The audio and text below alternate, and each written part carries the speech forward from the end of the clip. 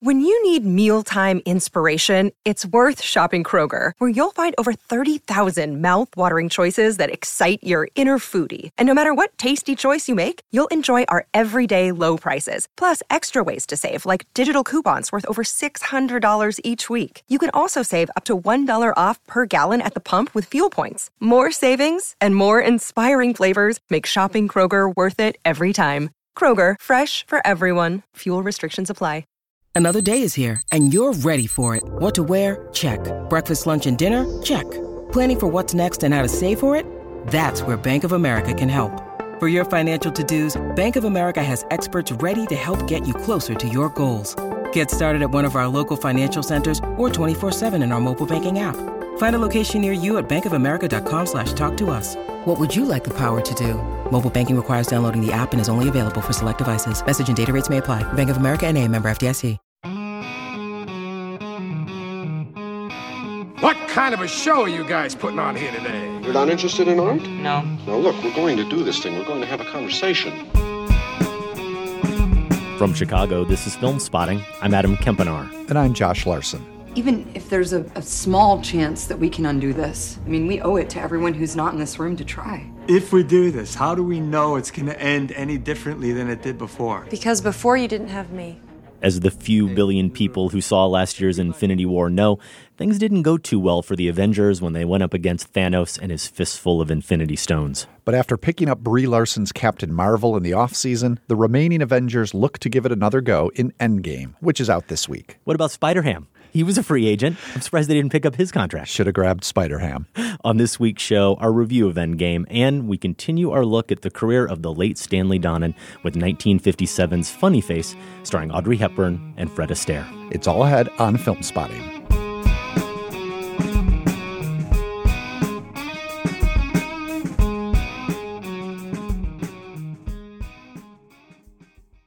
Welcome to Film Spotting. Yes, we've got Avengers talk on the show, specifically Endgame. And, you know, I don't want to spoil anything, Josh, but there's actually a tiny bit of singing and dancing. Yeah. In this film. That's true. A tiny bit. So maybe it does tie in with the rest of our show, because not only are we going to get to the second film in our Stanley Donen marathon, Funny Face, you caught up with Beyonce's Homecoming on Netflix, and I've been watching Fosse Verdon with Sam Rockwell and Michelle Williams on FX, and we might just spend a few minutes on those as well. All of that later in the show. But first, we came, we saw, we managed to make it through Avengers Endgame without a bathroom break. Our very strength invites challenge. Challenge incites conflict. Conflict breeds catastrophe. The thing isn't beautiful because it lasts.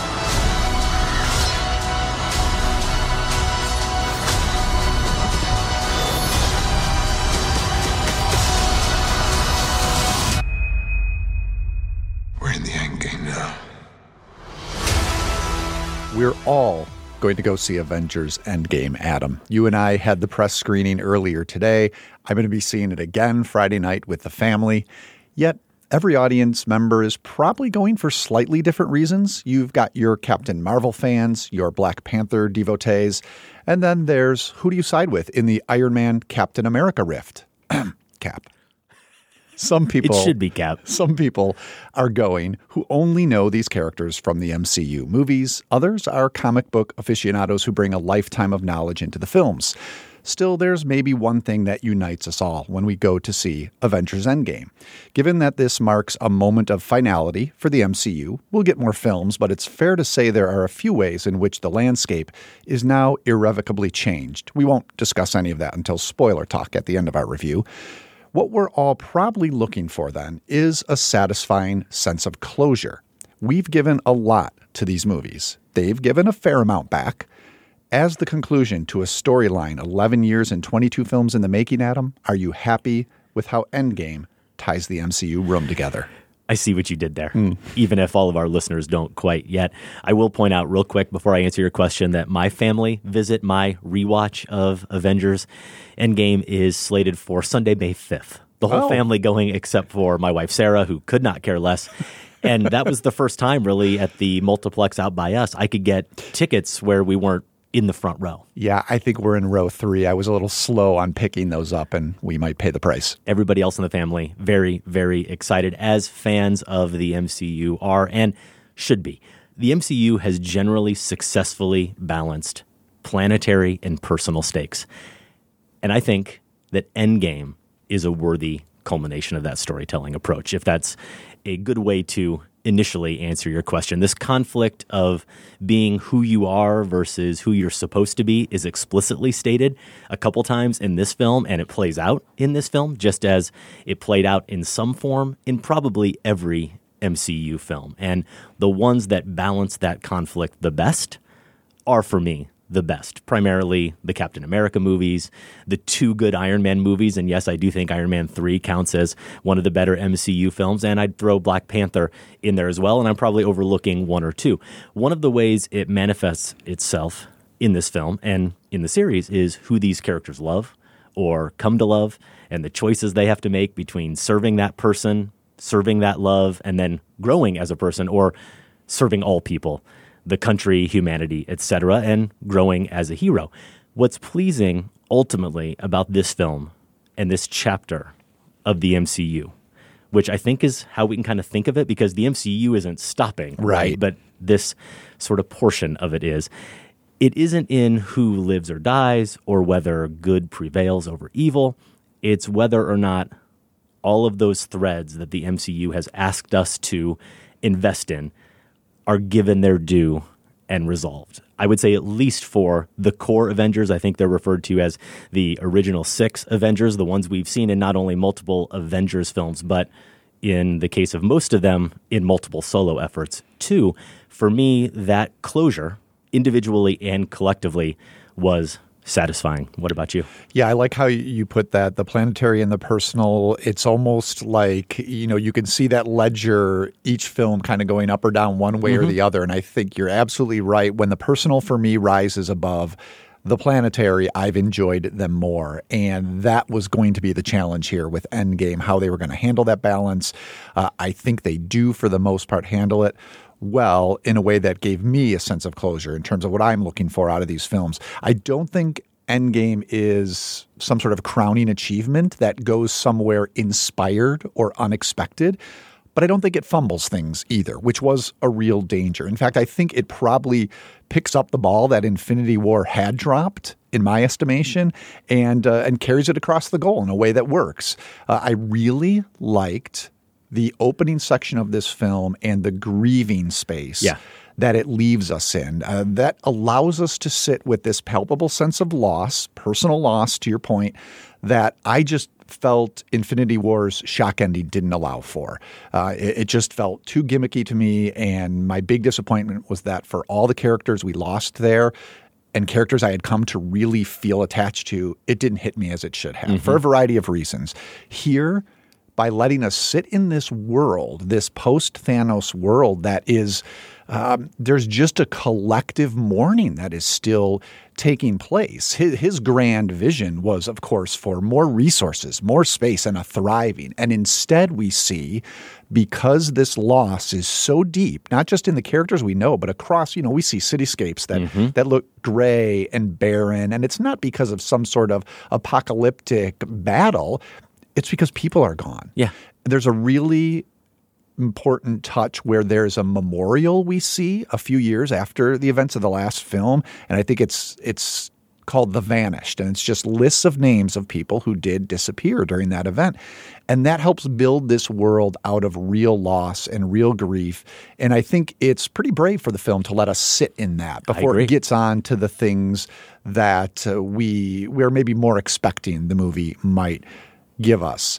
Now, maybe what's a good way to go from here? Because we do want to talk spoilers at the very end of this, but maybe we can touch on a few things that really worked for us that are spoiler safe, and then some things that didn't. You want to take the chance, go for it. Because I think there are some things you can talk about. And let me bring up the first. It's something I've mentioned a number of times when it comes to the MCU movies, is Chris Hemsworth's value as a comedian. Yes. I saw it there from the start, but I think each film built on that more and more. And Endgame really, I'm not going to say how, because there's a surprising way it does that, but it lets him loose primarily as a comedian in this film. 100%. Is that fair to say? Yes, absolutely. And it's not, what works, again, Dancing Lightly, is that it's not just for gags. It's also woven into his identity, his growth, his choosing who he wants to be, those things that you were talking about. And it manages to do it in ways that are both serious but also exceedingly funny. That he gives a rambling speech here, a rambling drunken speech that tries to catch the rest of the Avengers up on the events in Thor: The Dark World. This was probably helpful for you, Adam. Yeah, I needed that. You needed that. And it's just great because his timing is perfect, but also it's lampooning the fact that the die-hardest fan is the only one who's going to be able to keep this whole MCU straight, right? Exactly. And all the other Avengers are looking at him like, what are you talking about? And I could resonate with them. I think a lot of people in the audience will resonate with that. And he's very, very funny in that scene and a lot of others. I think Paul Rudd is also used the best he has been in any of these films, including the Ant-Man ones, which didn't really know what to do with his goofy charm. I think in Civil War, he was there as like comic relief. But here it's a nice balance, too, of using that element of him, but also incorporating him into the more serious story.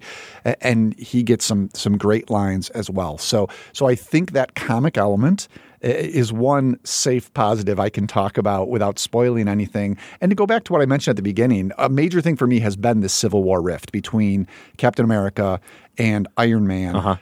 Infinity War seemed to just toss that out the window because it wasn't useful for what that movie wanted to do. Here, it's addressed. It's crucial to what's going on. I wouldn't say it's resolved in a facile way. It's kind of almost left hanging. But it's also crucial to them making choices. They have to make not whether or not they're going to mend all their fences, but just in the decisions this film puts before them, that rift is still elemental. And as you were saying, it's personal. So I think that's a really strong element to Endgame. It's interesting that you mention that rift because it's been only a year since I saw Infinity War, but I haven't spent a lot of time thinking about it, and I haven't rewatched it. And that rift between Tony and Cap did strike me as a little bit odd being revisited here, only because in my mind, I didn't remember it at all from Infinity War. I sort of felt like, oh, well, they resolve that, didn't they, from Civil War? And to have that back on the fore again did take me by surprise. That's probably my fault more than anything. I do think, as you explained, it works really well here. And that balance idea, how it balances the stakes, I think it applies here to everything you said, the comedy and the pathos. There is a lot of genuine emotion and sadness and grief, but it's all combined with humor. And I know we all think that Ragnarok with Taika Waititi and Hemsworth coming to the fore as a comedian there is the funny MCU movie, but I think I laughed more during this than I did any other MCU film. And you're right, it's because of Hemsworth. It's not just the gag, whatever central gag there is, it's in his chops. It's in his timing. And you mentioned Paul Rudd.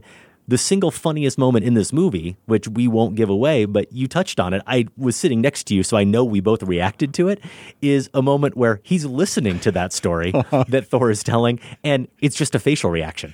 Literally, it's not a line at all. It's just the look on his face, which is, for me, the best moment in terms of humor in this entire film. I did want to say one thing about your comments about this being a post-Thanos world, and it definitely is, as you would expect.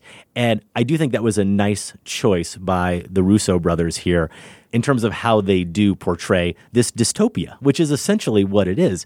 But except for an aerial shot or two that we get, where we get a sense of the destruction and the grayness, the general darkness that has crept in, and we do get a therapy session at one point. We also do get that moment you touched on where a character goes and looks at the wall, the monument to the vanquished. But other than that, they don't get sidetracked in trying to show us the exact ramifications of what happened because of that snap. What happened to the world? Everything we need to know is funneled through those characters. And again, it makes it personal more than anything else. Yeah, it's really palpable in a way, again, that I didn't expect this movie would go. And we should probably mention, shares the same screenwriters as Infinity War, Christopher Marcus and Stephen McFeely.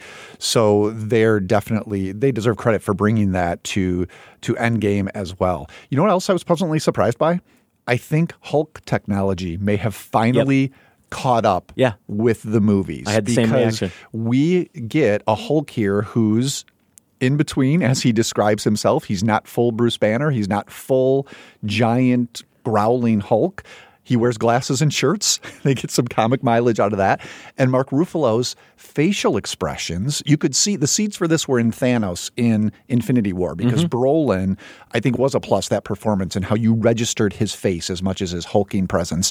Here, you really register the facial expressions of Hulk. You see Ruffalo behind them, and that brings, sounds obvious, but a ton of personality to that part it did not have before. And Hulk's never been one of my favorite MCU characters, but I got to say, he was a positive presence in this film, and the special effects have a lot to do with that, the performance as well. I think you're absolutely right.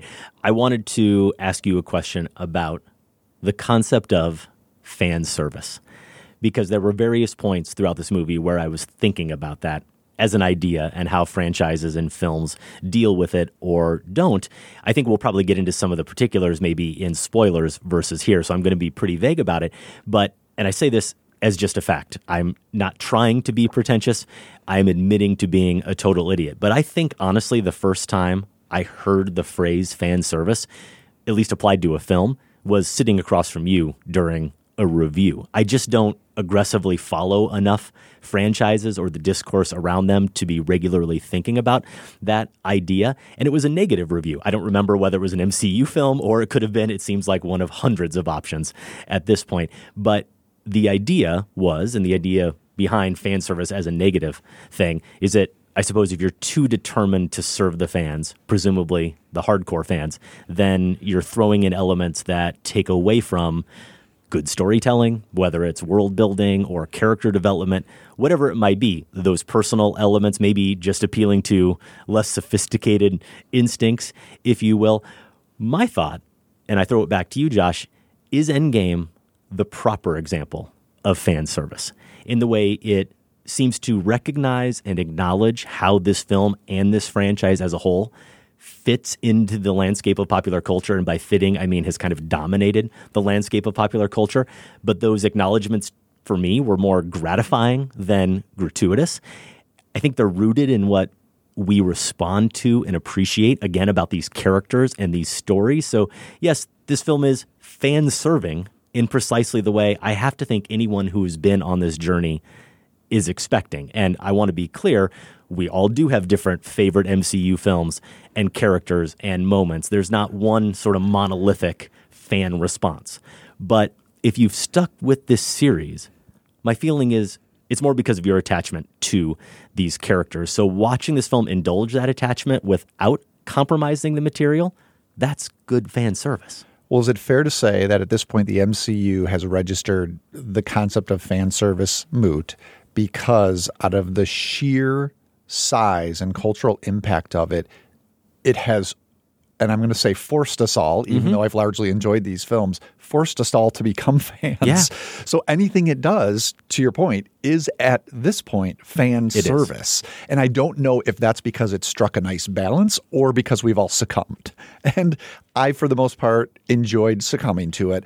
And that allows me to get to a specific, that doesn't give anything away, to really appreciate a moment here in Endgame that I think is meaningless unless you remember the exact moment it's referencing in Captain America Winter Soldier. It's one of my favorite action scenes in the entire franchise, the elevator showdown with Cap and a bunch of bad guys. Yep. There's a sequence here that explicitly calls back on that, and it's not even a reference. It needs your knowledge of how that scene played out to appreciate how this one does. Because if you don't have that, you will be utterly confused. What was the whole point of those couple of moments? I won't get into the details why, but in the past, I would have said that's the sort of fan service that's distracting because it required that knowledge. But I've been beaten into submission, and now I like it. Yeah, and it's because of how well they do it, I think, and I suppose the reverence with which they handle it, but also that we do have that investment. And as you said, for the most part, we both were talking about this right before we sat down to record, and we'll get into a little bit of feedback maybe in our poll segment a little bit later. there's maybe this sense that we're MCU haters, or at least I'm an MCU hater. And I looked at my Letterboxd ratings and my MCU ranking of the 20 films that I've seen. Well, now 21 out of the 22. Still have not seen Thor: The Dark World, and now I don't need to. No, right? You've got it. It's all been played out for me. But I've given positive reviews to 13 of those 20, now 14 of 21, and even a couple of those 7 that are maybe in that negative column are mixed. They were close to positive reviews. So overall, I'm a fan of this franchise, and this film, Endgame, only heightened that fandom. Yeah, now let me deflate that a little bit, because before I sound too positive, there are some things that are holding me back. Most I'll get to in spoilers, but one may be worth bringing up now. I think it's fair to say and safe to say that this does involve a battle sequence. Yeah. It's gigantic. I mean, we're talking Lord of the Rings level. Yeah. And I appreciate those battle sequences. So it's not merely a matter of size or scale, but I do think that this one, as many of the MCU battle sequences suffer from, just gets too chaotic, too blurry, too much going on. And also, it's too repetitive of what we saw in Infinity War. No, I agree. And that is also tied to the fact that there's not a lot of great action in Endgame. It was also a critique I had of Infinity War, that there was more action. There were more action scenes in that movie. None of them really stood out. Here, there are very few action scenes. There's one involving a character, and I'm not going to say who at this point, but it's a sword fight. And the Russo brothers try to do some, single take movements that add a little dynamism to it. Yes. But other than that, it's not a standout sequence like they've been able to do in something like Winter Soldier or Captain America: Civil War. So I still miss that element here. I mean, these are like what? How much of their identity should be action films, essentially? A fair amount, right? I don't know that we get a ton of great action here. No, we definitely don't. And I'll go back to that moment you talked about, this sequence with the long take. It really does stand out as a sort of bravura camera moment, but at the same time, it doesn't really work with the moment we're watching, because it turns it into something grandiose and actually something almost magical. Mythical. when it's actually sort of a terrible moment for that character. So I think it, in a way, doesn't really serve that moment or that character at all. I agree with everything you said about the action here, except ultimately, I still appreciated the fact that there was so little action. The spectacle of the end didn't really work for me, but it also had enough moments that were pleasing to me that the redundancy of it, the chaos of it, didn't bother me as much as it did with other films. And overall, it gets back to what I was saying about the personal stakes of this film. I guess I want my MCU movies to be like a Noel Coward play or something, but the more the characters were talking to each other, the better this film was to me. So the fact that we only get a few bits of action here and there, and then we do get the finale, which it does seem appropriate for this film and this chapter of the MCU, I just couldn't quibble with it too much. And overall, I guess, liked the restraint of not going for too many action set pieces. It's going to be interesting, speaking of fan service, to see how the audience reaction is to this 3-hour film that doesn't have a lot of action. How much general audiences are expecting that and want that to be part of their MCU films. Because you're right, very little of it here, but I would agree those interpersonal scenes are among the highlights. So it sounds like we're maybe at a good stopping point. Yeah. We recommend, both of us, it sounds like, Avengers Endgame. I would say so. We will stop there. For the people listening on the radio, if you do ultimately want to hear some of our spoiler thoughts on this film, you can find the full version of this show at filmspotting.net or wherever you get your podcasts. For our podcast listeners, we're going to cue a little bit of music here and come back with spoiler thoughts. Do not listen if you haven't seen Avengers Endgame. Before we're done, we still have one promise to keep. If we can't protect the Earth, you can be damn sure we'll avenge it.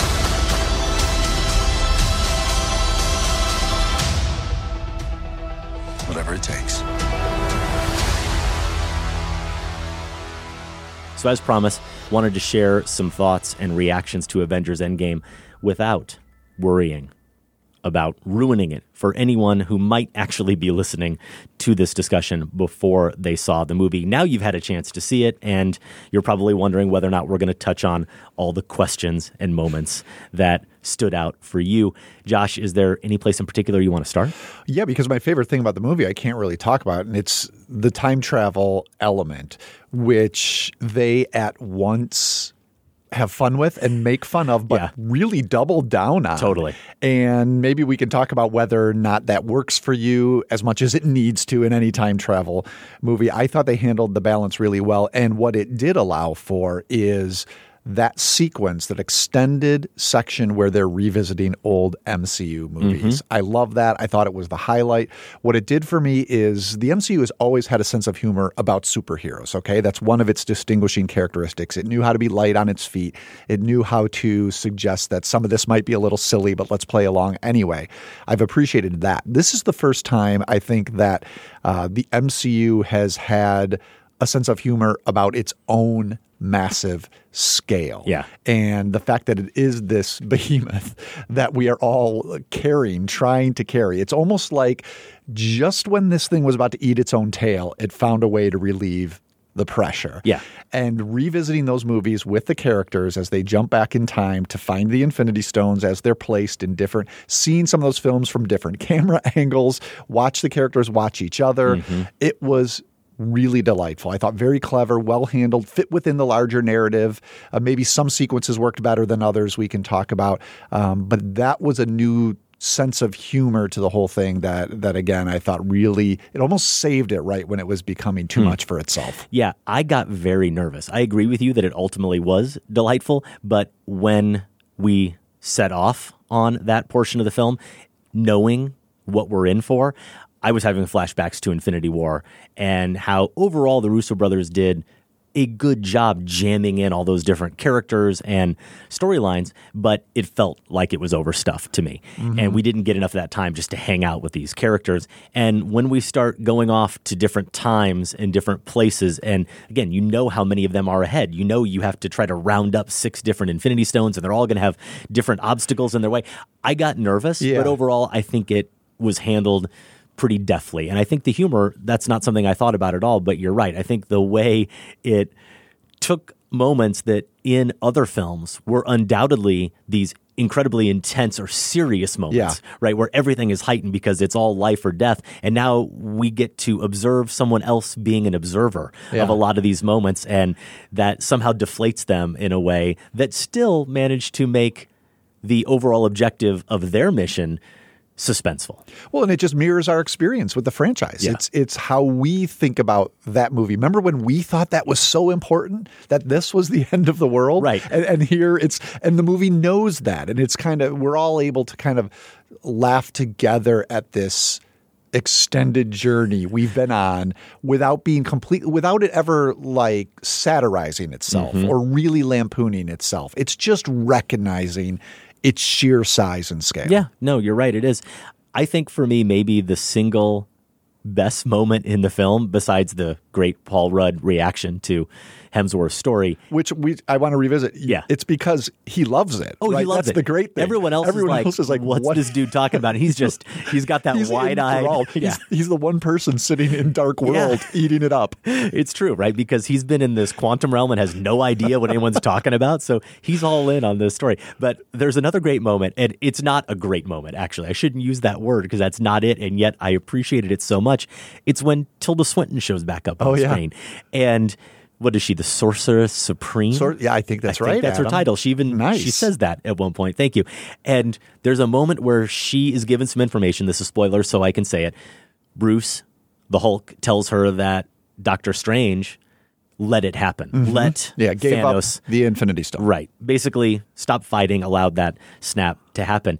And when she learns that, there's a pause on screen before responding to that information for what seems like 30 seconds. It might only be 3 seconds, but it's just such a good Tilda Swinton moment where she just holds the screen, just holds our attention. We don't get a witty or kind of all-knowing rejoinder at all. It's just a genuine reckoning with what she learned, and only Tilda Swinton, I think, would make that choice in that moment. Sure. And it's also a clever balancing act of the time travel element, right? Because she and Banner are talking about different strains of time at that point. And it could easily be taken too seriously or not seriously enough. And she gives it that weight, that importance. And it's crucial that she changes her mind, because it doesn't matter if this logically makes sense or scientifically makes sense. As Banner says, the science doesn't support that. What matters is this character we know as having extensive wisdom realized, doesn't she say something like, I might have been wrong, and changes the trajectory of things? Yeah, it's a nice moment. Yeah, it is. Now, some other moments that stood out to me that maybe fall into that category of fan service, but I like them. And this is going to the very end of the film. The line that Robert Downey Jr. has at the end of the film, I am Iron Man. That's a good moment. Yeah. Thor chopping off the head of Thanos and actually acknowledging that he went for the heart instead of the head. I mean, I hear my kids make jokes about that because it's a meme. Yeah. Everybody knows it. Now, again, I blame Peter Quill for Thanos getting away with it, not Thor. But this movie, again, I think this is where it sort of fits into, it acknowledges that that's part of the discourse around this film, right? Yes. And to not acknowledge it would be silly. But at the same time, it's not just them winking at us. It makes sense that Thor would have that guilt, and he would have guilt specifically over that choice. So I think it's fan service, but ultimately ties back to serving the character and serving this larger story, because it totally makes sense that he would have that remorse. And this whole series has been about these characters having to make those kinds of choices, as we said. One other moment that stood out to me is one in that end battle, and it's all kind of a blur, even though we just walked out of the movie about 2 hours ago, is it Captain Marvel, who is about to go in to attack Thanos, and a character says, maybe Wanda, Elizabeth Olsen says, it's okay, she's got help. And we get this shot, the camera pulls back and goes wide, and we see about 8 or 9 women from this series all supporting each other. Now, again, maybe that's just one of those moments that's carefully crafted to get a huge cheer out of a large section of the audience. But you know what? It works. It really works. And one of the reasons it works, or I would say the reason it works, isn't because, oh, look at the Russo brothers giving a nod to female empowerment. It's because over the course of these films, we've come to love these characters. They're badass characters, and them combining forces to be badass women together, it's a pretty thrilling moment. It is. And it's also nicely handled in that it's this unbroken take that allows the whole group to form together. I mean, aesthetically, it's just well handled also. So we have to talk about the deaths and the goodbyes and how each of those registered. I'm not ready for it, Josh. Well, let's start with Natasha, Black Widow. And a surprise to me, sort of a periphery character on this series, even though she gets a lot of screen time. Part of that, I think, is the fact that she doesn't have superhero powers. I think this would have been more affecting to me, but I was kind of caught up in the debate she was having with Hawkeye at the time. This takes us back to the Soul Stone Mountain, where someone must be sacrificed in order to get the Soul Stone. And the whole Hawkeye narrative, that was the character we talked about in the main review, who's doing the sword fighting. And the sword fight. Yeah, because he's at the opening. We see him lose his family. Then he becomes this vigilante, just killing criminals at will. And here, now he's back with the team, and he and Black Widow are in search of the Soul Stone. And they start fighting over who's going to jump off the cliff. Just the motivations were all over the place there. Because so that moment, Josh, when they say to each other, we know the choice that has to be made, and then Hawkeye makes the joke, it seems like we might actually have different thoughts on that. You're saying it wasn't clear to the characters what it's those not choices even the clarity. were. For me, it's why would Hawkeye, who is on the reason for this mission is to restore his family. Right. The loss of his family is what sent him into this tailspin. Why now would he make this sacrificial act, which would separate him from his family? It would bring his family back, I suppose. So he's doing it for them in a way. He's sacrificing for them. The characters were not given the amount of time or space or narrative for that moment to play well, especially when it's a repeat of the Thanos Gamora moment, which I thought was one of the better handled ones in Infinity War. It definitely was. Now, in the screenplay, they try to explain it. His willingness to jump isn't just that he's sacrificing for his family, but he has a line where he says, basically, I should go ahead and be punished for my sins, that I've been this bad character. But I agree with you that is asking that one fight scene thought To do and a that lot. one fight scene to do a lot of heavy lifting for us to believe that he actually should be the one to go. And in fact, I'd love to poll people. I imagine that every single person watching that film would say, no, actually, she's the one that should probably go. You're the one with the family. It seems set up for that. And actually, only now does it occur to me. I was very curious as they were going to go off to their different destinations. And they said, we're going to split up in 3 different teams or whatever. And I was thinking, how are they going to divide it up? I can't wait to see who goes with who, and maybe we can piece together what choices were made, and we probably can, based on what we see play out, understand precisely why. But how about the fact that the 2 total mortals, the people with really no powers whatsoever, Hawkeye and Black Widow, get sent off to space together? There's no Thor around. No. There's no gods to be found. Nobody with any superhuman strength. Just those 2. Doesn't seem fair. On a mountain in space. They do make a joke about it, saying something how the spaceship has been automatically programmed, so as long as they just sit there. But it kind of exposes exactly what you're talking about. So Tony Stark, goodbye. Yeah. Goodbye, Tony. Goodbye, Tony. Surprised by that as well. I think a lot of the buzz was that Captain America was going to be the one who goes down in battle, at least. You know, that moment, it was affecting. I think this movie is also, however, asking us. It's asking a lot of work to be done that we're going to follow him from being willing to die at the very opening, or not willing to die, but when we see him abandoned in space, accepting of his fate. Then he goes to 5 years later where he has a child with Pepper Potts, and they have this new life together, and he's sort of found the thing he never could find pre-Thanos. And they spend a lot of time on that and really make us believe that he's found something he values. And then to have him make the sacrificial choice at the end, I guess you could say, well, that should only make it more impactful. Yes. But I can't say I entirely bought it, or maybe it's Pepper's reaction. You know, when it's back to when they're in the house and he says how, I figured it out. I figured the time travel thing out. And she's all on board. She's like, well, you have to do this. Well, and I'm thinking, wait a minute now. You've got, this has always been a point of tension between the two of you. You've created this life together, and now all of a sudden it's like, yeah, go do it again. I didn't have that same reaction. I feel like that character, we're meant to understand that she understands Tony better than he knows himself. Yeah, that's true. And she has accepted her fate in a way in that moment and knows that Tony can't be Tony if he's not saving the world. And I'm sure, at least I'm willing to believe that she's, of course, thinking about the larger ramifications, too, and what it means for lots of other people who may not be suffering. So I didn't mind at all how that played out or that choice. And in fact, in the end, I thought that choice to have it be Robert Downey Jr., to have it be Iron Man who finishes it all off, who makes that fateful decision to close this chapter, it only makes sense. He was the guy who started. Yeah, it's a nice bookend. Not only is it a bookend, but I also think, and it's mentioned or referenced in this movie, the idea that he brings it up when he's still pissed at Captain America about how he's the one who wanted the shield. You know, he wanted to just keep everybody safe. In some ways, that has been what has defined him as this kind of whatever it takes at all costs. Right. I've made the decision to save humanity and I'm going to do it. And so for him to be the one at the end, it seemed poetic to me. Yeah, that makes sense. And it is something of a large character arc where he starts as this incredibly selfish guy and is the one who's going to ultimately give up himself for everyone else.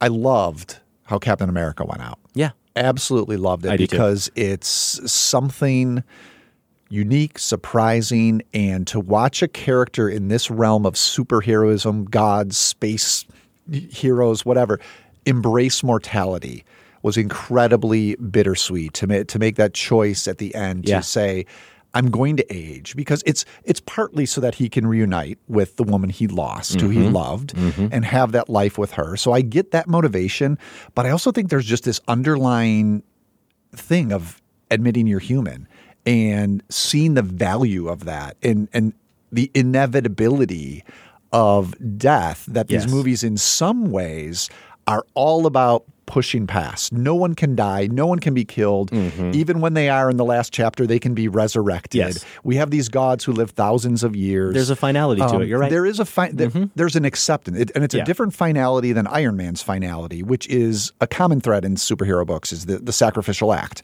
It's definitely final. But this is a different choice being made here by Captain America that's just really affecting and poignant. Yeah, I agree. And to understand it completely, as I think I do, let's just go ahead and spell it out.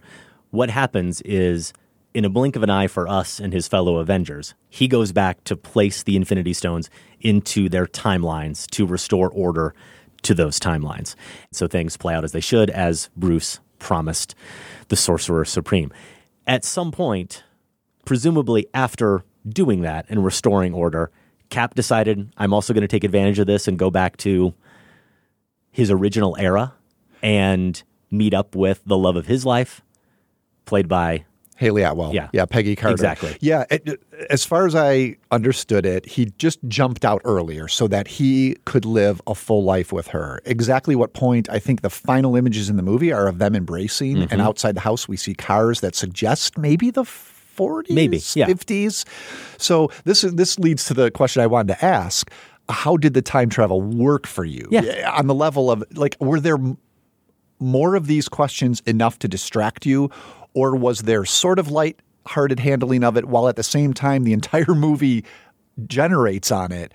Was that a good balance? Because for me, I didn't get tripped up. No. And something like this, as we're talking about it now, I'm not sure exactly where did he go back to. But the overall point was that they found a way to go back in time. Yes. He found a way to manipulate it and jump out before returning as he did before, which allowed him to age. And that's the question. Did he show up? Like, did he come back out of that time travel thing they had? Or was he just there? I think he as was an just old there. guy. I think he was just who there somehow as an old knew guy. They would be doing that. Exactly. Yeah. So see, this is where, like, we're already peeling open the can of worms a little too far than I felt was necessary during the film. And for me, that's all that matters. I agree with you. Is if I'm opening that can while I'm watching it, it's because the choices that were made and the way it's been presented is not coherent enough. Yes. For me in the film. And it helps a lot that they make fun of themselves every once in a while about this. Some great Back to the Future jokes and so on. In the course of the film, I was not distracted by it. So I wasn't it worked. either. Yeah, totally worked for me. And as we're talking about Captain America, I will point out another moment. The second funniest moment in the film, the best line in the film, is definitely Captain America fighting himself. Yes. And him saying, I could do this all day. He goes, yeah, I know. It's just the perfect delivery. Because it works for everyone who finds Captain America insufferable. Exactly. That's a good way to put it. Now, I will also mention that as we're talking about the personal stakes of everything, and this goes back to our Infinity War discussion, where if I remember correctly, and I just had a moment to glance at my notes, I was a little bit mixed on Thanos. That was the setup for the conversation. We had just come off of Black Panther, and we're talking about how great Killmonger was as an MCU villain. It was Thanos a step forward or a step back. And I remember feeling at the time, and I don't know if it was different here or not, but it wasn't a distraction to me here.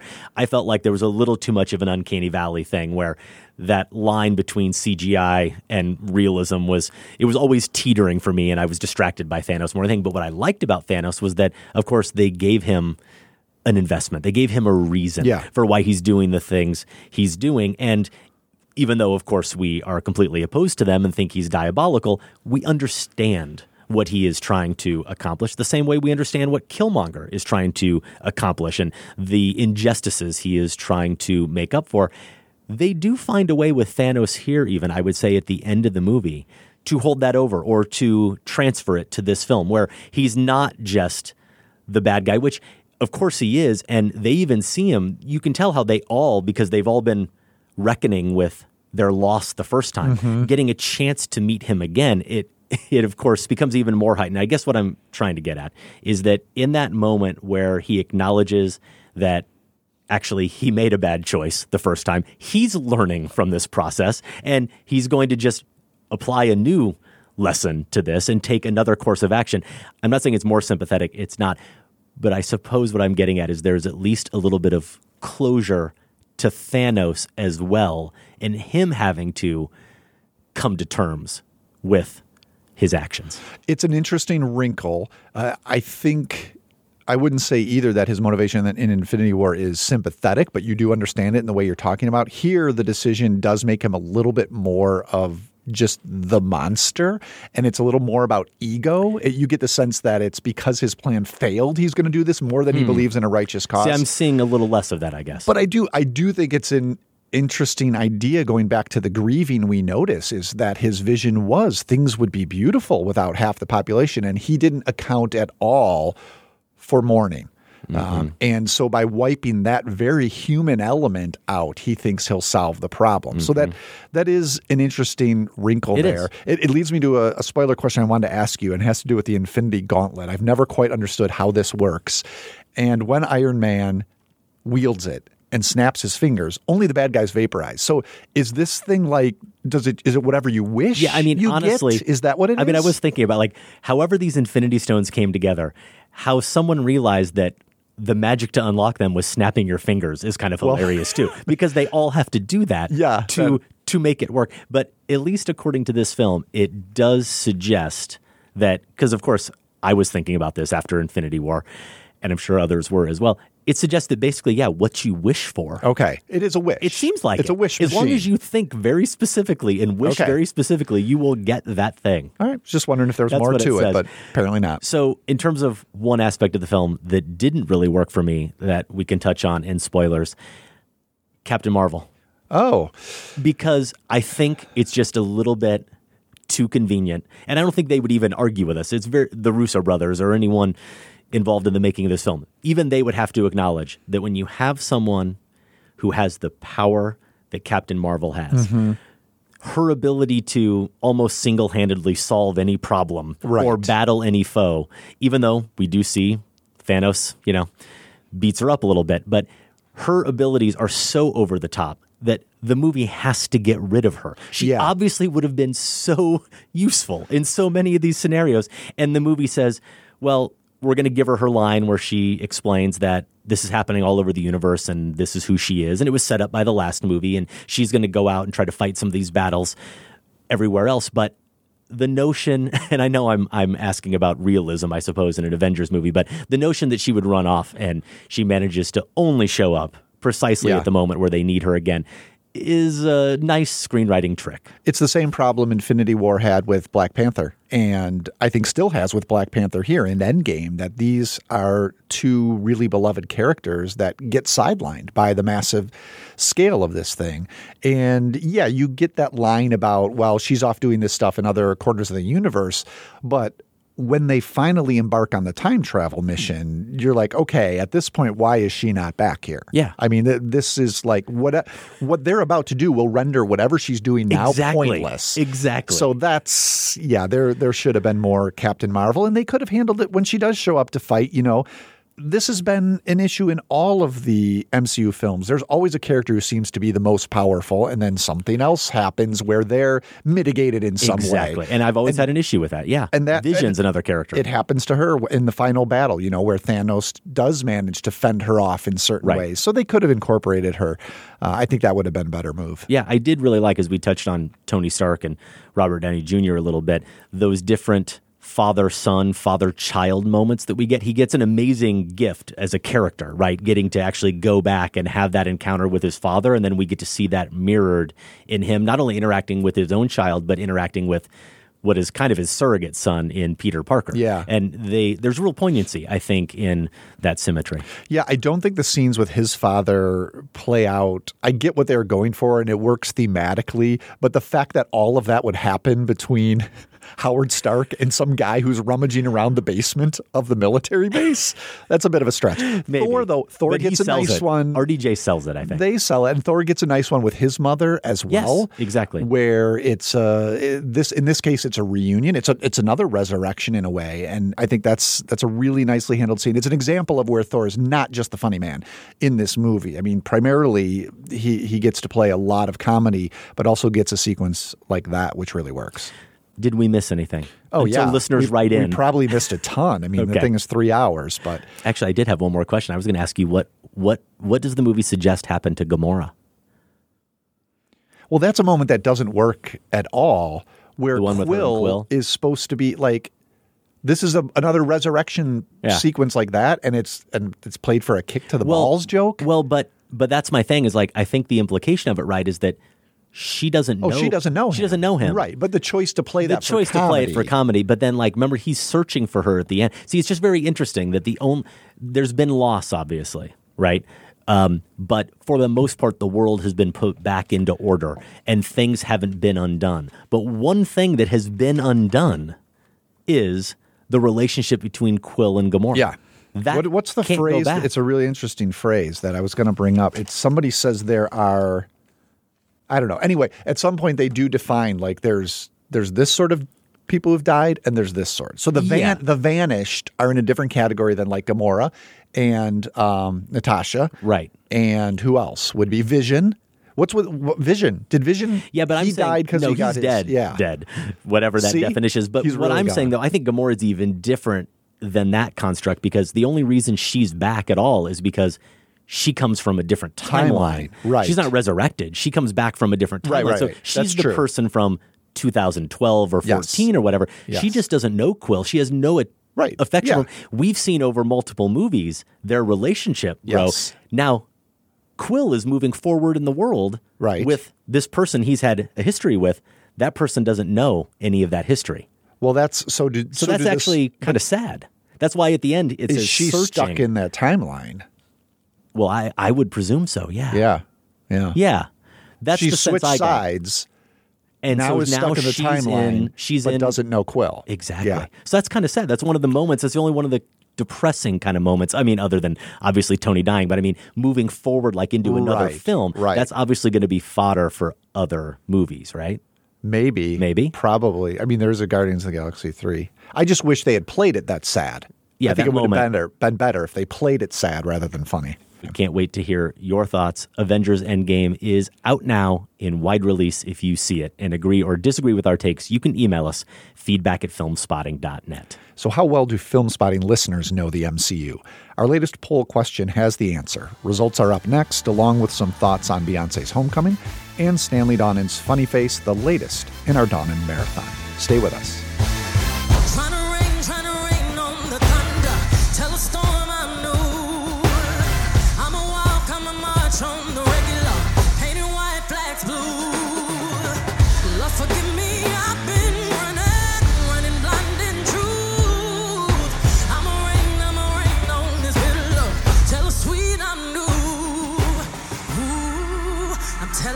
Tears going fall away, oh, may the last one burn into flames. Freedom, freedom, I can't move. Freedom, cut me loose, yeah. Freedom, freedom.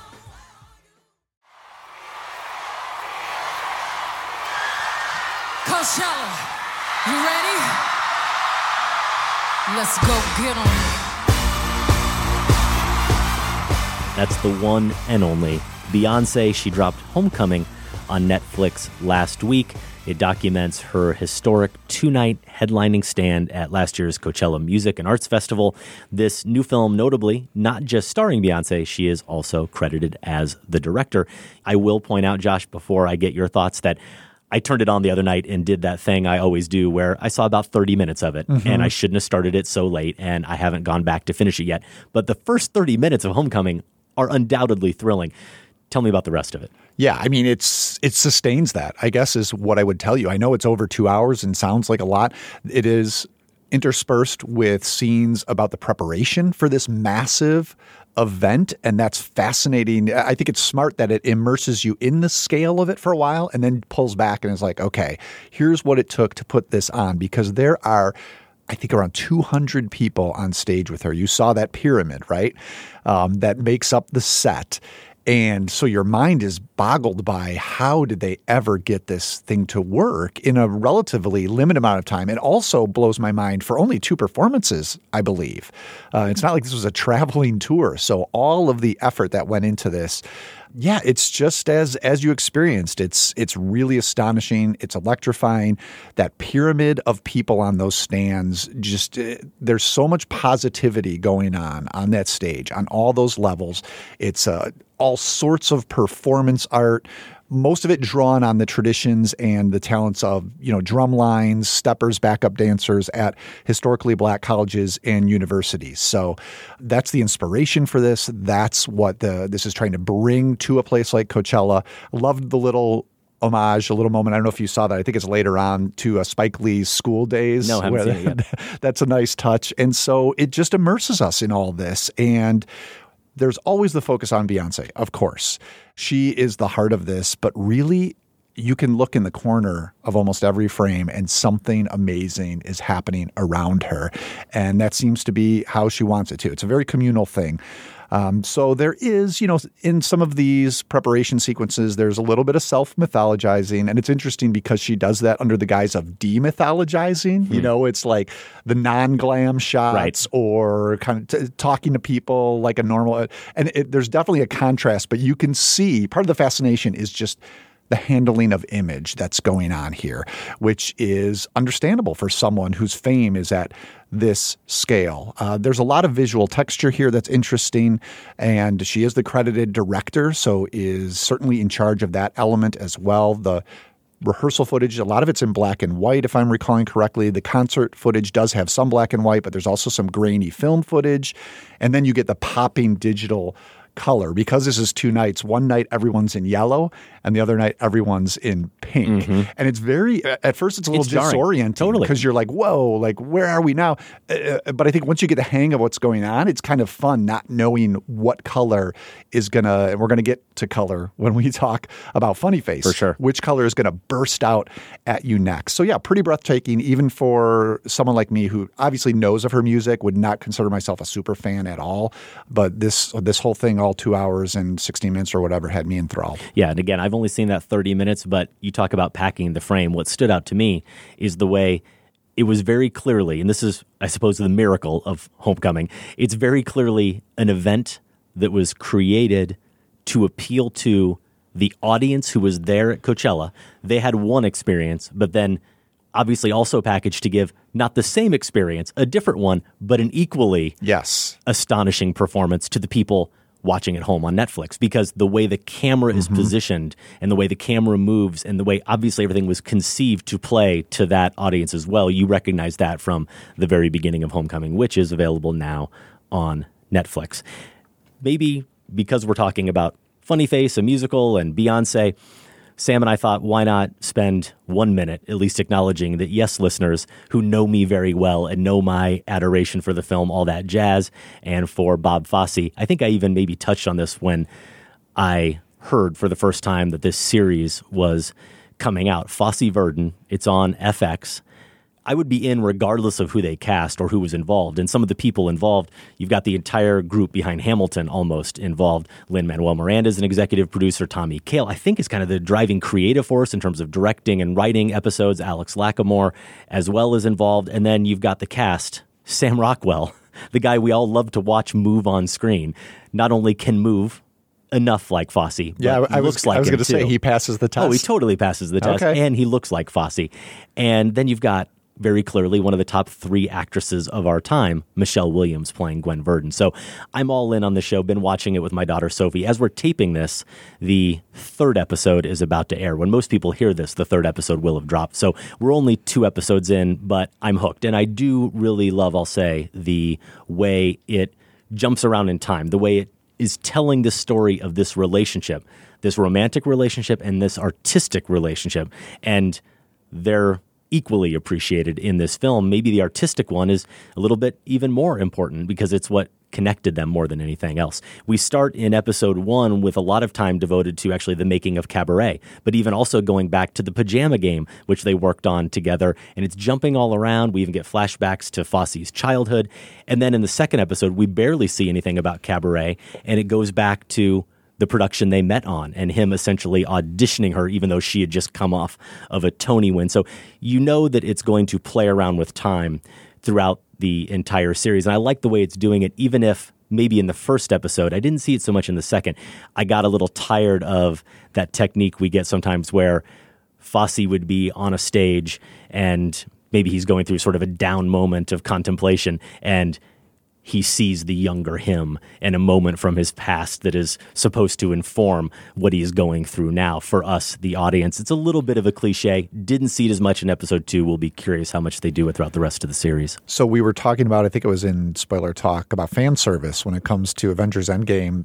A related question for this, would it be a good place to start for someone who's not familiar with Fosse, or do you really need to have that background of all that other material he was involved in to appreciate what's going on here? No, I think it's a great question because even though I read the book this series is based on, the biography of Fosse, I still feel like I'm discovering it all over again. And my daughter Sophie really only knows Chicago, knows Gwen Verdon, I think, from Sweeney Todd. So she knows a little bit about both performers, but not much at all. And she's enthralled so far. Of course, she's a Broadway musical junkie at this point. So it's been a good series for us to bond over and watch together. It airs Tuesday nights on FX. And again, we will have a little bit more musical talk as we get to the second film in our Stanley Donen Marathon in a second.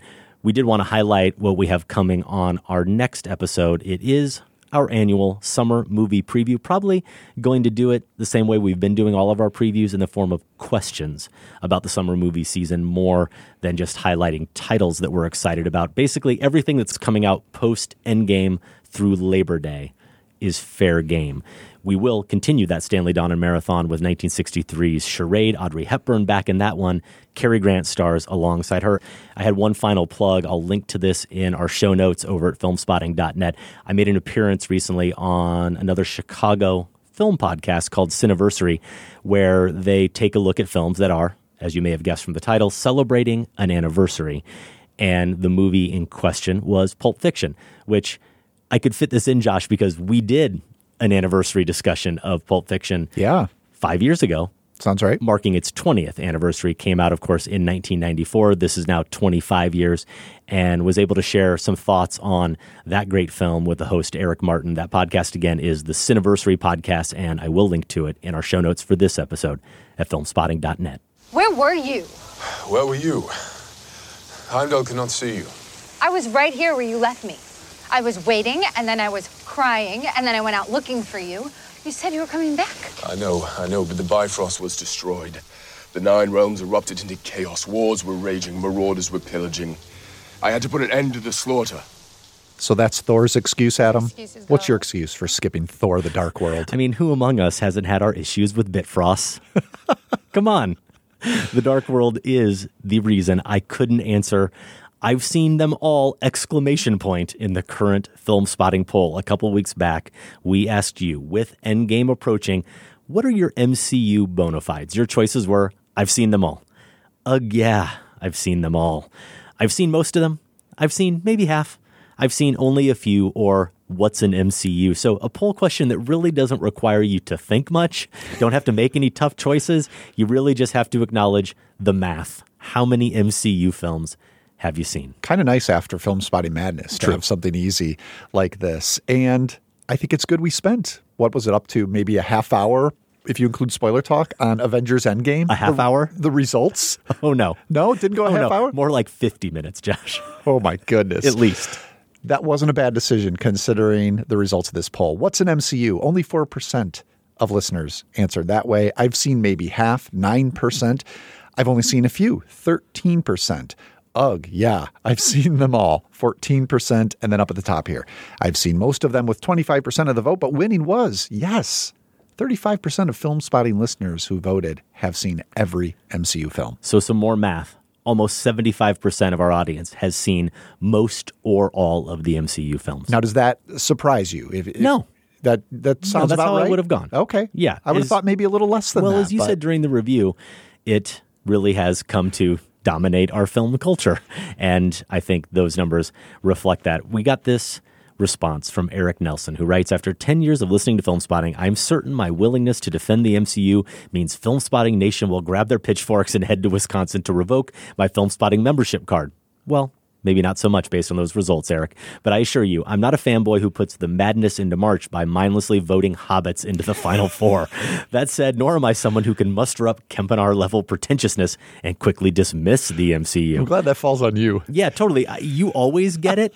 People misrepresenting your opinions. I mean, they're mostly right, but now it's me. He says, first I'll state the obvious, but often overlooked. Movie stars shine in the MCU. Hemsworth, Evans, Downey, Pratt, Cumberbatch, Larson, they're all superstars for a reason. And if you want evidence, just watch any of their MCU movies. They're dramatic, funny, engaging. They light up the screen and bring a level of charisma that I hope to see anytime I walk into a theater. A movie that needs a true star but doesn't have one is DOA, Eric continues. I don't care how good your screenplay or cinematography are, but we've gotten to a point where I can go to any MCU movie and be confident that we'll be watching material that allows stars to play to their strengths. Sure, the third act may be lacking and the stakes are always beyond galactic cliches, but give me 2 hours with any of the Chris's or with Brie or Samuel L. Jackson in their MCU roles, and I know I'll be reminded of the elixir of life that Hollywood runs on. I can't wait to discuss Tree of Life Roma or Scorsese's Silence with my boys, but that's still years away. Movies Are Prayers is great, but not really accessible for my 10-year-old. The MCU helps me build a film school foundation that is respectable, engaging, and at times thoughtful.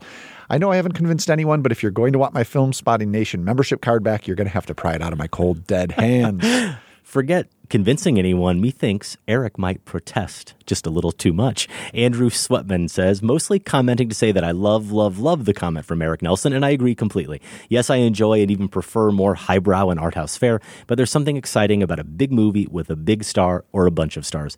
The old days of classic Hollywood movie stardom are all but gone, and this is probably a good thing, to be sure, but it also means it can be difficult to find people in your community who have seen the same things as you, especially for me here in Middle America. And while I may be the only person in my office who went to see Gloria Bell a few weeks ago, I can be pretty sure everyone will be talking about the Avengers at the water cooler in a few weeks. I love the common theme here. It doesn't have to be either or, right? It really doesn't. I mean, these like film this show, we have given this these films their episode due. Is a good example. Yes. Looking ahead to summer, we have our new poll question. I think this one is a dandy from our producer, Sam Van Halgren. Thinking about that summer movie preview, we're asking you, what summer 19 drive-in double feature would you pile in the car for? So what Sam has done is he has found 4 great pairings of movies over the course of the summer that are coming out on the same weekend. The options are. I got to ask. Yeah. I hope Sam doesn't get paid by the hour, or this thing was pricey. Yeah, there is for a ton of work put into this. Very creative. Worth every dime. Very fun. And that's all he's getting is dimes. Our first option, out May 31st, would you go to Godzilla, the King of the Monsters, followed by the Elton John biopic, Rocket Man? So Godzilla, the follow-up to 2014's Godzilla, Rocket Man, directed by Dexter Fletcher. That's the director who took over for Bryan Singer on Best Picture nominee Bohemian Rhapsody. Taron Egerton there as Elton John. Okay, so that's the first pairing, Godzilla and Rocket Man. Or would you prefer to go see, these are out June 21st, Toy Story 4 and Child's Play. Child's Play is the reboot/remake, I just call them reheats, of the 1988 horror film. Mark Hamill is taking over for Brad Dourif as the voice of the murderous doll Chucky, and probably some pretty clever scheduling there to put that out the same day as Toy Story 4. Your third double feature option, out July 3rd, Spider-Man Far From Home and Ari Aster's Midsommar. Aster, of course, the director of last year's horror hit Hereditary. Midsommar is about a bizarre pagan ritual in Sweden, and also apparently there will be murder. Sure. Far From Home, this is the follow-up to 2017 Spider-Man Homecoming. It has Jake Gyllenhaal as the villain here. I believe he's the villain. Yeah, Mysterio.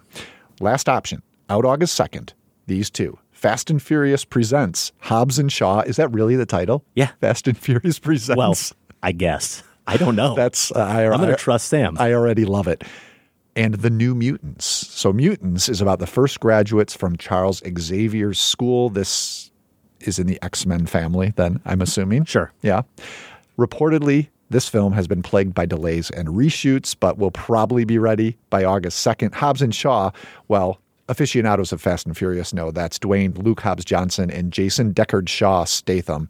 And there's got to be cars in this. There are also cars. There are cars. Reportedly, there are cars. In this as well. So this is great work by Sam. Yes. Pairing all these up. And wow, I want nothing to do with the Elton John biopic. I survived without Bohemian Rhapsody. I don't need this either. Spider-Man Far From Home. I mean, I'm good for a while now. I don't, the MCU, just give me a little breathing space. Just a little. Loved Hereditary, so that's tough. I'm going to set those two aside. Hobbs and Shaw, that title almost has me wanting to go that route, but also more superheroes. No thanks. Toy Story 4 and Child's Play, it is. Don't know if I can take the kids to it.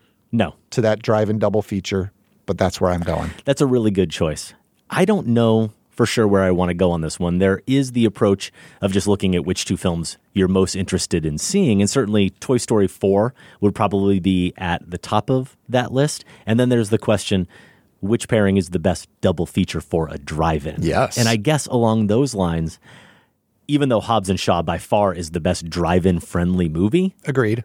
Not least of which you're sitting in your car, so you can maybe feel just as cool as them behind your take minivan. Everybody's keys away, or that could get ugly at really the drive-in. should.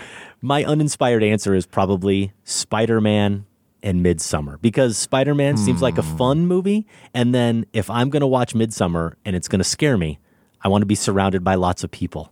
I don't want to be alone in the dark at home. I don't want to be alone in the dark in a theater. I want to feel a little detached from it, maybe. Really? Yeah, maybe the drive-in works. I would think you'd be more exposed in the drive-in. They are kind of out in the middle of nowhere. What if it involves murder cars? Are those cars that murder people? Yeah. Oh, okay. I mean, why haven't they made that yet? I guess they did. John Carpenter's Christine. Bizarre pagan rituals, Adam. It's right there. Yeah, there you go. Volvos in Sweden. Murder Volvos. Terrifying. We want to know what you think. And please do explain your picks in addition to telling us where you're from. If you comment in the poll, you can vote now at filmspotting.net. We do have a final bit of Film Spotting Madness business to wrap up before we put the Madness tree out on the curb and we finally put away all the Madness decorations. The results from That's how we burn the copies of the films. We light that tree on fire and just toss them at it. There you go. We have our early Madness 2020 voting helping us determine the 2020 shortlist. So Sam and I are just trying to get the list of films that will be in contention to make the 2020 tournament the best of this decade, the 2010s. We're just trying to get that out so people have time to prepare.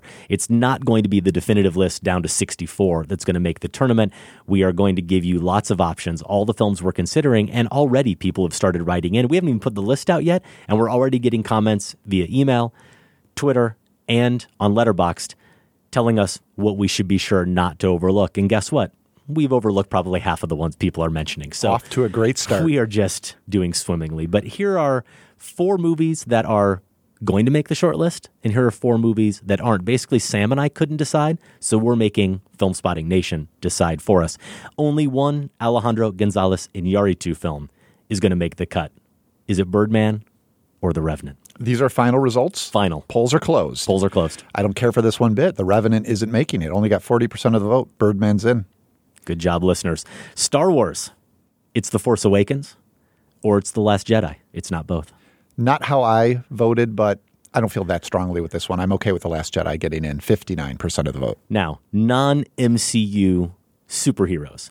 Deadpool brought edgy comedy to these comic book movies, and Logan turned a superhero movie into an existential Western.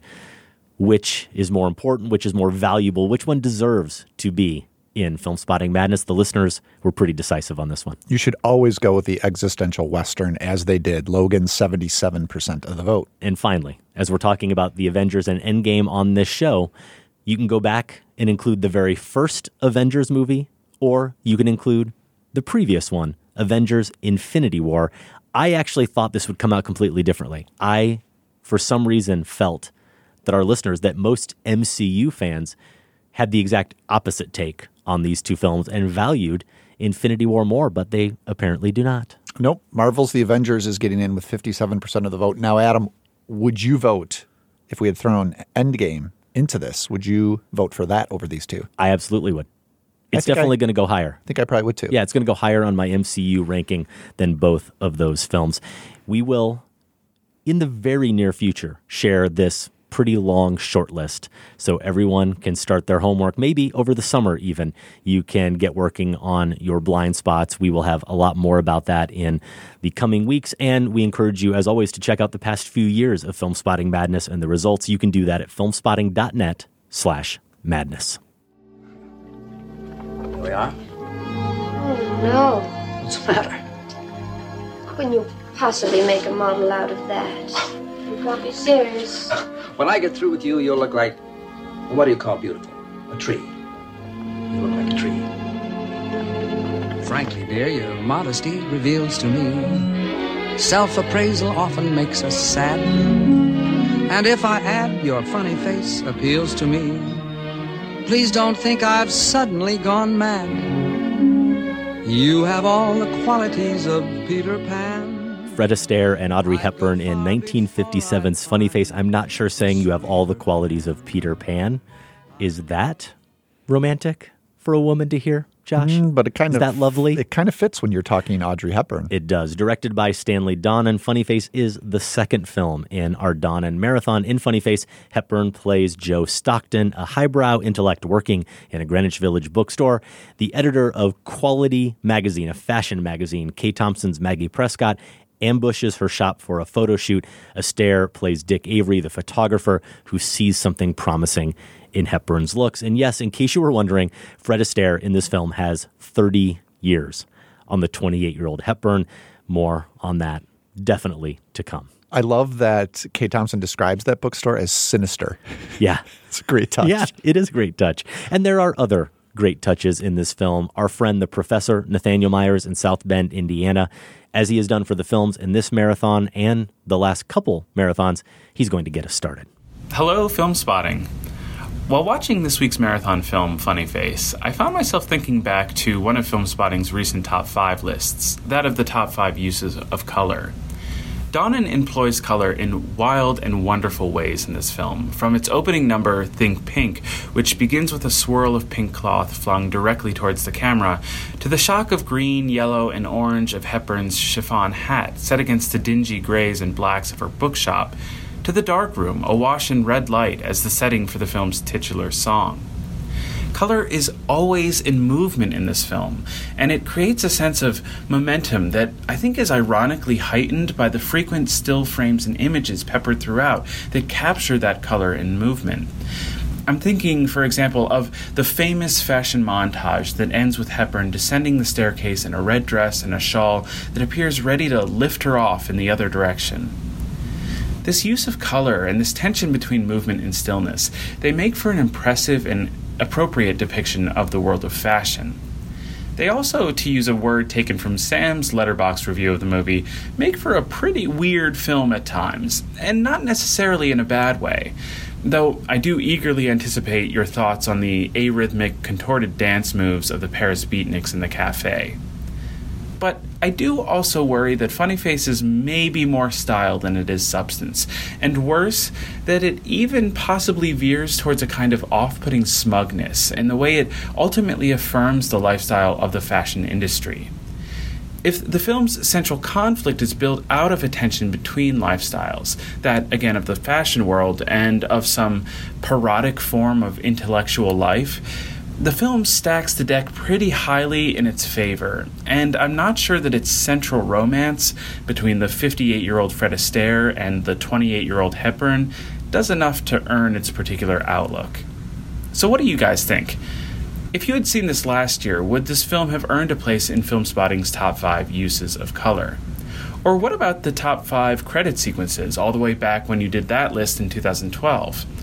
Or did its story and central romance undercut any of the goodwill it may have established for you with those bravura stylistic elements? Thanks, guys. Thank you very much, Nathaniel. Doing great work as always, though Nathaniel seems not to have noticed that our setups usually just end with one question. He's given me a long to-do list here. So let me see if I can race through some of this. Yes, should absolutely have been on my list of the top 5 uses of color. It is such a dominant and great element of this movie. Not so sure about the credit sequences. Maybe would have to give that some more thought, look more closely at that list. But also a strength here, I would say. Now, the really tough question here, and the one that I wrestled with as I was watching the movie and was writing about it afterwards, this central romance, how did that play with the film? And it's connected very tightly for me to the tension that the movie is really about, which is also troubling in some ways. I saw them as representatives of different eras. And in a way that was an out for the movie. So I saw Astaire as representing, the populist entertainment of the 30s and 40s, the lighthearted stuff, the sort of stuff that he was sort of, he held the banner for in those Astaire Rogers musicals. And he represented that, whereas Hepburn is here representing the youth movement of the time, the 50s beatniks. Now, her off-screen persona did not. But her age certainly does in the film. That's the role she's playing, even the haircut that she's given. So I saw this as like a push and pull between those eras, this changing youth movement. But the movie is really on one side of that. The movie is on Fred Astaire's side. Yeah. And as much as it's fun to watch that pull back and forth, there's something dispiriting about the fact that the professor that Audrey Hepburn's Jo, agrees to go to Paris so she can meet this professor, right? Right. He turns out to be a real creep. And in the end, Astaire whisks her away. We're to assume to a life of modeling? I mean, is she just – the suggestion to me is that she's kind of giving up these other passions, these intellectual passions she had in her life. They don't want you to think about that, Josh. They don't want you to think about They it. don't. And you know what? I was okay with not thinking about it. This movie was so entertaining. I just kind of set all those intellectual objections I had aside. Maybe part of it is that Hepburn really sells that she likes Dick Avery, that she finds something that was missing from her life in him. She has to do a lot of selling. But I think she does. I think She's she does. great. And it doesn't have to replace what she had. That's where the trouble comes in. It's maybe fill something that was missing, but I wish the movie had come – in the perfect world, this movie would have found a place where there was a blend, right? And it doesn't. It wants you just to have fun and to look back when things were supposedly simpler and more entertaining.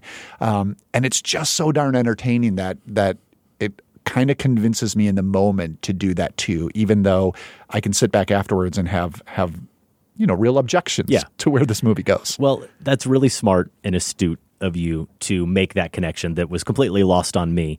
This idea that the age difference maybe doesn't totally work, but it can at least be sort of justified in seeing her as a representative of a completely different generation, a younger generation, and seeing Astaire, as he is, representative of a different one, more of the establishment that she is otherwise trying to reject. So if you see it that way, then it can kind of work. I do think that Nathaniel, as usual, neatly summarizes the dilemma of watching Funny Face, which is how much you appreciate the style, the visual style, but also the fashion, the costumes themselves. There is lots of pizzazz, to use the word that Astaire's character, Dick, and also Kay Preston's character, the editor, uses a lot in the film. There is plenty of that. So how much you appreciate that versus how much you can tolerate, I would say, that central relationship. Last week when we talked about On the Town, I said it was tough to have a good musical without good music.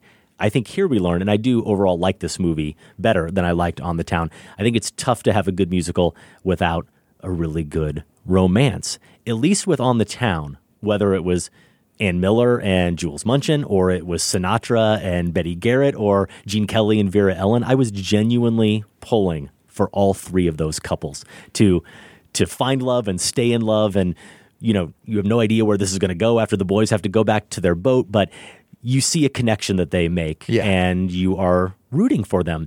And I think about even a sequence I highlighted as one of my favorites in On the Town, the walking down Main Street tap dance with Vera Ellen and Gene Kelly. It's a sweet and innocent tune, but Josh, there's more longing and lust, or at least sensuality, in a single glance and shuffle ball change in that number than we get in all of Funny Face. But aren't you kind of grateful for that? No, I wouldn't want these two to have a sexual relationship. That's the problem. You just nailed it. And I think it's easy to say it's the age difference. That's the reason why we don't get any of that sensuality, and maybe it is.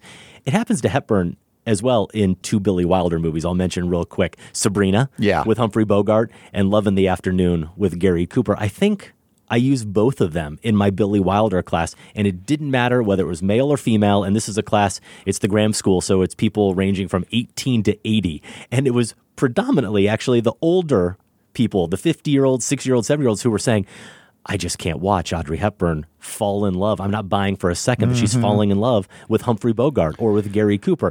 And there's a little bit of that element here. I'm already a little wary of watching Hepburn with the 25-year-older Cary Grant next week. This is turning into something of a Hepburn marathon, a Hepburn mini-marathon. It is, right? But at least with Grant, I imagine he'll bring some heat. He'll bring some virility, the way Gene Kelly does in On the Town.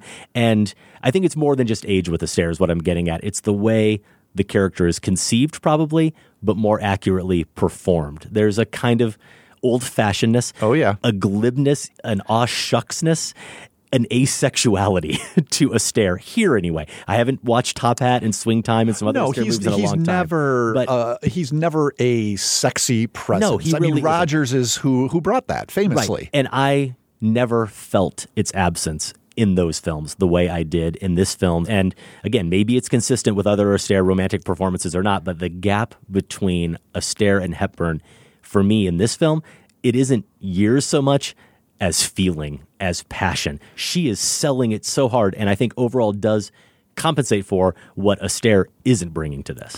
Yeah, I would say I don't ever buy the romance, but I buy her affection for him. How much better would this movie have been if it had been a mentor-type relationship between the two of them? Because that's what they're selling on screen. Yes. She admires his creative ability. Yep. That's where their worlds meet. Right? When it comes to creativity, she appreciates the arts, and he is an artist, and you can believe they have some common ground there. So to force a romance on top of it, it doesn't entirely work the way it might have. It's a curious thing that happens to Hepburn throughout her career. I don't know if it's because she reads so young that, it doesn't really make sense. It's almost like a compensation, because she reads so young in her presence, they would cast her with someone who reads old. Yeah. I mean, it's just, I can't entirely explain it, but certainly it's a through line in her career, and it's a hiccup here. It doesn't work to the movie's benefit. But what does? You mentioned the music. So much better music than in On the Town. Yeah.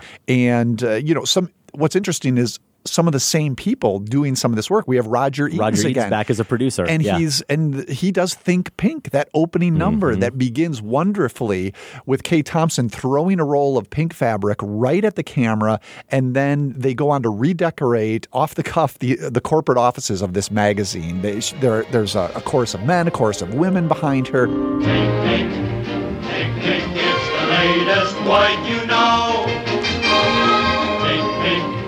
Think Pink and Michelangelo. Feel so gay, feel so bright, makes your day, makes your night. Pink is now the color to which you gotta switch. To which you gotta switch.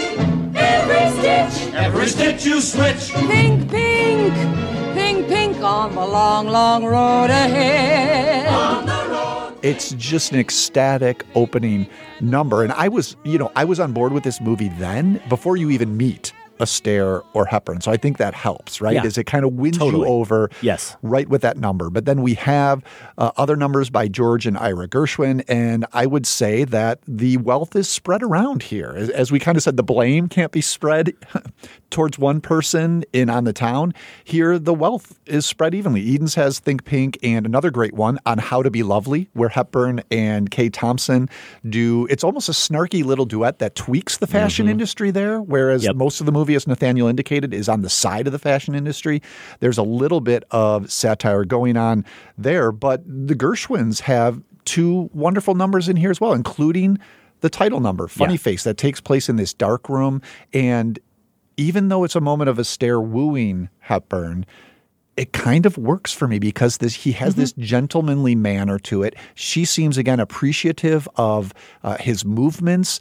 And Hepburn has a background as a ballet dancer. I think they're very good together in this number. They use a spinning stool as a third dance party. That's one of my favorite numbers in the picture. Yeah, one of the elements I liked in that darkroom scene, and there's another number where it really stood out to me, and whether or not this was meant to be the kind of playful, almost meta moment that it is or not, I don't know. But it starts out where you recognize how confined the space is as they are acting within that space. And then once it turns into a musical number, you are keenly aware that it's no longer that space, that they're on a soundstage. The camera widens out. The darkroom all of a sudden feels huge once they start dancing in it. So it's sort of like they're saying, you know what? Yes, this is the fantasy part of this. And this is where we're going to just enjoy them dancing and singing together. You touched on Think Pink, and I want to get into that a little bit more. Nathaniel touched on the use of color, and he really nailed it, where you recognize, of course, from that opening scene, but right after it, where you know that color is going to be such a key part of what Donnan is doing visually in this movie. It's really in that next number when they go to her shop and you see how drab it is, how every book on the shelf seems to be some old faded color, lots of browns, lots of blacks and dark grays. And then when she does her number, she has that green and yellow hat that she puts on. Yeah, left behind by the photo shoot. Yeah, and it's not only a key object for her, this almost object of fantasy within this kind of confined drab space, it is what our eyes instantly go to, wrapped around Audrey Hepburn's face, which we're already staring at probably. Anyway, a quick note about that. I was watching this movie with Sophie, and my son, Holden, 17-year-old, walks into the room. He does not watch any of these movies with me, isn't interested the same way that Sophie is. He walks in, inexplicably, sits down. This is during the Think Pink number, and he's kind of into it. And he stays, and he's going to watch the movie. And then they go to that sequence where we meet Audrey Hepburn. Audrey Hepburn walks into the frame for the first time, and I hear Holden go, "She's cute." He's never seen her before. He's never seen an Audrey Hepburn movie. Has no point of reference. Yeah. So this is a 17-year-old seeing Audrey Hepburn for the first time, and he had the reaction I think we all probably had, and certainly 17-year-olds and others had at the time when she walked on screen. So I loved that little moment. We all laughed, said, "Yes, Holden, welcome to 50 years of popular culture." We all recognize the beauty of Audrey Hepburn and how unique of a presence she is. But the color and also the way the camera moves in this film is a step up, absolutely, from On the Town. And some of the things I lamented in last week's discussion, not only that moment where the pink is thrown out at the camera, but it almost hits the camera, which is just this nice kind of moment of excitement, of revelry. I was entranced by that entire opening and really do think that it elevates here rather than just documents, which it does mostly for me and On the Town. That opening tracking shot that we see repeated following the editor into her office through two doorways, the syncopation of the way the women who work for her all gather around her after they've entered the room, those insert shots and freezes during her song, and the doors turning pink. You said it. It's sort of a live remodeling we get of her office during a number, and the doors all go from multicolored to completely pink. And if I remember correctly, there's this great kind of use of ellipsis there where she's saying, "I want pink everywhere. The whole world needs to be dominated by pink." We now see her office space transformed into pink. And then when the Dobish character comes in, at the end of that number, it just suggests that that's all been successful. The pink is everywhere. And now they're almost looking for the next thing. So time just sort of collapses in that moment. And I also want to highlight, you talk about people you have to give credit to on this film. How about Richard Avedon, the photographer who apparently was a visual consultant on this film? So that great sequence where you could have just given me 90 minutes or 100 minutes of following Audrey Hepburn around Paris, actually on location with those amazing costumes, the Edith Head and Givenchy costumes, and the way those are lit, the way the production design complements those outfits and Hepburn's movement and her physicality in that space. That's gorgeous stuff. And it also picks up on one of the great things about On the Town, which was the use of New York and the on-location shooting and everything about those Paris sequences where you can tell they are really shooting in Paris. And again, a nice visual trick, breaking up the screen into threes as the three characters all go out on their different tourist trips. He combines those into one number visually. I thought that was a great touch. I want to see the den of thinking men, like Jean-Paul Sartre. I must philosophize with all the guys around Montmartre and Montparnasse. I'm strictly tourist, but I couldn't care less. When they parlez-vous me, then I gotta confess that's for me. Bonjour, Paris. Light up the Louvre Museum. A lot of interesting camera tricks here. It sort of makes magazine advertising art come to life, and that's part of this world too. Yes. So it helps build that world. I'm glad you mentioned the costume designers because this is a perfect example of making costumes not only fit the film but fit the actors. The dresses here are, you get the sense, designed around Hepburn's small frame. Mm-hmm. And it really shows you costumes are something that seem to be a given in musicals, but can be done badly. I think of just having watched Hello, Dolly for the first time, and the poor women in that film are just layered with fabric upon fabric upon fabric and hats that get bigger and bigger. And it's just so that they can, you get the sense. It doesn't really apply to the characters. And here it perfectly fits not necessarily who Jo is, but who this fashion world wants her to be, and gives us a sense of what they saw in that bookstore. Also, another thing that we think is common to musicals is the camera as a dance partner, essentially. And the movements you were talking about here are very delicate but intricate in the way Donen is pushing in when he wants to push in, pull back Pulling like he does too, yeah. in that sequence you were talking about, the opening sequence, and just giving the performers in the darkroom sequence the space they need to do what they're going to do without intruding, without separating us from their movements. And there's a real elegance to the camera work in this film. And speaking of elegance, I want to get to something that is particular about Hepburn. And Holden's remark made me think about this. It isn't only that, she is stunningly beautiful and very distinct looking, but it's the way she holds that. And this is true even in something like Roman Holiday, where she's supposed to be this monarch, but she looks the part, carries herself like 90% of the part, but then gives us, and I'm talking about her as a movie star here now, gives us that 10% of real personness that allows us in. There's a misfit aspect to her. Her characters and her as a movie star. Yes, and that is the crucial element that makes her stand apart from the countless other actors who might be able to look similarly on the screen. That's the distinction between her and the model we meet at the very beginning. The model at the bookstore who Avery pushes aside in favor of her. And I think that's one way the age difference is palatable to me as well, because we get a sense here that Jo, there is a modesty to her. She doesn't believe that she's beautiful. And Avery trying to convince her of this as a photographer it's not lecherous. It's for some reason it does work on that level because she's able to loosely wear this air of refinement that's natural to her, that makes her, for lack of a better word, accessible. While we're talking about Hepburn and how distinct she is as a movie star, Nathaniel said he anticipated our thoughts on the arrhythmic contorted dance moves of the beatniks in the cafe. We got to talk about that. Bohemian number was maybe my favorite number in the film other than Think Pink. I loved it because I love the awkwardness of it. I love her pure form of expression there. I loved how inelegant actually that number was. I think it's because of the way she sells it. Hepburn's commitment to that performance makes it one of my favorites. Yeah, she's committed. I will say you can sense, despite what I said about the ballet background, that she's being challenged. I think that's what I like about it, Josh. And I think that it seems challenging, that it seems hard, and yet she's doing it anyway. The character is doing it anyway. It doesn't come natural to her. We mentioned the athleticism of the numbers in On the Town. This one is incredibly athletic. I think one of my reservations about it is you can also sense that the movie, this goes back to the argument the movie wants to make, is somewhat making fun of her here.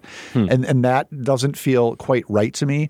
But speaking of limitations, I would say you do also sense Astaire's age in moments. I mean, there are a lot of moments here where it's incredible what he's doing. And he, obviously still has immense talent. But his big solo routine, it's a Gershwin number, Let's Kiss and Make Up. It ends with this extended sequence where he's essentially pretending to be a matador with his coat and his umbrella. It's a highlight because he pulls it off, but I think I'm just comparing it to those Rogers Astaire pictures where his defining characteristic, it's not sexiness, it's effortlessness. And you do sense the effort here. He makes it across the finish line, but just barely.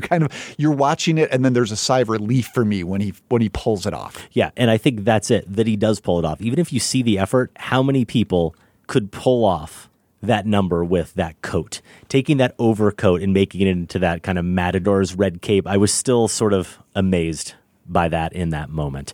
That's Funny Face, the second movie in our Stanley Donen Marathon. We're going to roll on with this next week. More Audrey Hepburn along with Cary Grant in Charade. If you are following along with this marathon, we'd love to hear your thoughts. You can email us, feedback@filmspotting.net. Of course, find the lineup and past marathon discussions at filmspotting.net/marathons. Josh, that's our show. That is the show. Over on our website, you can also find reviews, interviews, and top fives going all the way back to 2005. And you can vote in the current Film Spotting poll. This is a fun one. Sam has compiled a summer 2019 drive-in double feature. Pick which one you would go to. Also, if you haven't already, please do check out our sister podcast, The Next Picture Show. This week, it's part 2 of their Little Big Guys pairing. So 1988's Big and the new movie Shazam. They're talking Shazam this week. The Next Picture Show does come out every Tuesday at midnight, and you can subscribe wherever you get your podcasts. If you want to get yourself a Film Spotting t-shirt, we have other merch as well. You can visit filmspotting.net/shop. If you want to connect with us on Facebook and Twitter, Adam is at Film Spotting. I'm at Larson on Film. And to subscribe to the weekly Film Spotting newsletter, go to filmspotting.net/newsletter. Out in wide release this weekend, Avengers Endgame, recommended by both of us. And along with that third film and our Stanley Donen Marathon, next week we will share our top 5 questions about the summer movie season. Film Spotting is produced by Golden Joe Dassault and Sam Van Halgren. Without Sam and Golden Joe, this show wouldn't go. Our production assistant is Andy Mitchell. Thanks also to Candace Griffiths and the listeners of the Film Spotting Advisory Board. And special thanks to everyone at WBEZ Chicago. More information is available at WBEZ.org. For Film Spotting, I'm Josh Larson. And I'm Adam Kempenaar. Thanks for listening. This conversation can serve no purpose anymore. Goodbye.